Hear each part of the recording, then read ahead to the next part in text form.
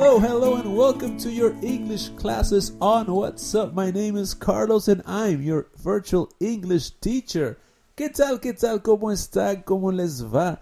Yo soy Carlos, su profesor virtual, y estas son sus clases de inglés por WhatsApp. ¿De qué tratan estas clases? Bueno, es una interacción entre ustedes y yo. Ustedes mandan sus preguntas relacionadas al aprendizaje de inglés. Puede ser, profesor, no entiendo muy bien la diferencia entre will y going to para el futuro, o quizás no sé usar bien el did o el do o el does, y yo les podré hacer una clase, darles una respuesta en nuestros episodios.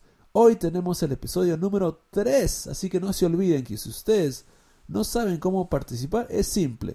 Me agregan en sus teléfonos como contacto, ponen el signo de más 51 9977 46013 y mandan sus audios y hacemos así las clases. Recuerden que no podemos poner todas las preguntas porque son muchas. Yo voy a escoger 3 preguntas y hacemos una clase. Recuerden que los episodios y la clase escrita, porque a veces necesitamos algunas imágenes, están en inglesaudio.com. Pero comencemos con la primera pregunta que nos llega desde San Juan, Argentina. Profe, buenas tardes. Mi nombre es Eliana y soy de San Juan, Argentina. Te quería preguntar acerca de los verbos love, hate and like en el presente simple. ¿Qué pasa con el verbo que le sigue? Muchas gracias, un beso. Muchas gracias, Eliana, que nos mandó esa pregunta desde Argentina. Un saludo a todos mis alumnos virtuales desde ese hermoso país. And her question was, what's the form of the verb after like, hate, love? ¿Cuál es la forma del verbo que le sigue cuando usamos verbos like, love, hate? Vayamos primero al verbo. Like, love, hate son verbos de gusto en general. Ya que like tiene que tener cuidado que like se utiliza en diferentes situaciones. En este caso hablamos de gustos. Por ejemplo, I like chocolate. Melissa likes inglés total. Juan Carlos likes Machu Picchu. Y una más sería they like hamburgers. Cosas así. Ahora, en la imagen número 1 vemos que like tiene diferentes tonos. Por ejemplo, tenemos un 100% que sería love. I love chocolate. Entonces te encanta, te fascina, te aloca el chocolate. Dices I love. Eso es como un 100%. ¡Wow! Después tenemos un 85% enjoy. I enjoy music. I enjoy rock and roll. De ahí tenemos el like, que varía entre los 70-75%, que es I like. Es algo que te gusta. Ahora, cuando es algo 50-50, usamos la frase o el verbo mind, pero siempre con el don't or doesn't. Por ejemplo, a mí me va o me viene lavar los platos. I don't mind washing the dishes, right? Y de ahí tenemos las formas ya menos del 50%, que es el don't like, que es el negativo. I don't like opera. No me gusta la ópera. Y tenemos el 100%, bleh, que es I hate broccoli.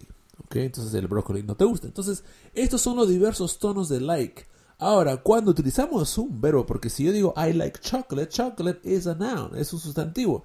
Si utilizo un verbo, ese verbo va a ir de 2 formas posibles. La versión más gringa, americana, que pueden ver con Friends, con películas, ya que por ejemplo acá en Perú tenemos mucha influencia de Estados Unidos, van a escuchar mucho más I like to dance, I like to study, he loves he loves to watch TV. La versión gringa. Ahora, quizás esto es más común. Por ejemplo, yo crecí en Estados Unidos, cuando llegué acá, usaba esta forma. Sin embargo, la versión internacional británica y en Europa se utiliza el ing. I love watching TV. He likes studying. She hates dancing. Es la versión que ahora más uso. ¿Por qué? Porque estoy utilizando más libros de Gran Bretaña, de Inglaterra, y estoy utilizando más el inglés internacional. Pero es cuestión de gustos. Depende de qué tipo de examen vas a dar. depende de qué libro estás estudiando. En sí, para responder a tu pregunta, Eliana, se puede responder de dos formas. I like to play or I like playing football. I like to watch TV or I like watching. Sin embargo, nunca te va a fallar el ing. Pero recuerda, no hay forma incorrecta, las dos están bien. Así que espero haberte ayudado en esa pregunta. Vayamos a nuestra segunda pregunta. Hola, yo soy Nancy de México y a mí me gustaría saber cuándo usar el just y cuándo usar el only. Muchas gracias, México. Muchas gracias, Nancy, por esa pregunta. Esa pregunta que fue algo como What's the difference between only and just? Profesor, ¿cuándo uso only y cuándo uso just? Y la verdad he intentado contenerme, pero tenía que traer esta canción a la clase. Only you can make the sweat seem bright. Only you. Bueno. Ahí nomás. Paremos. La verdad que intenté contenerme, pero es que esa canción caía tan a pelo.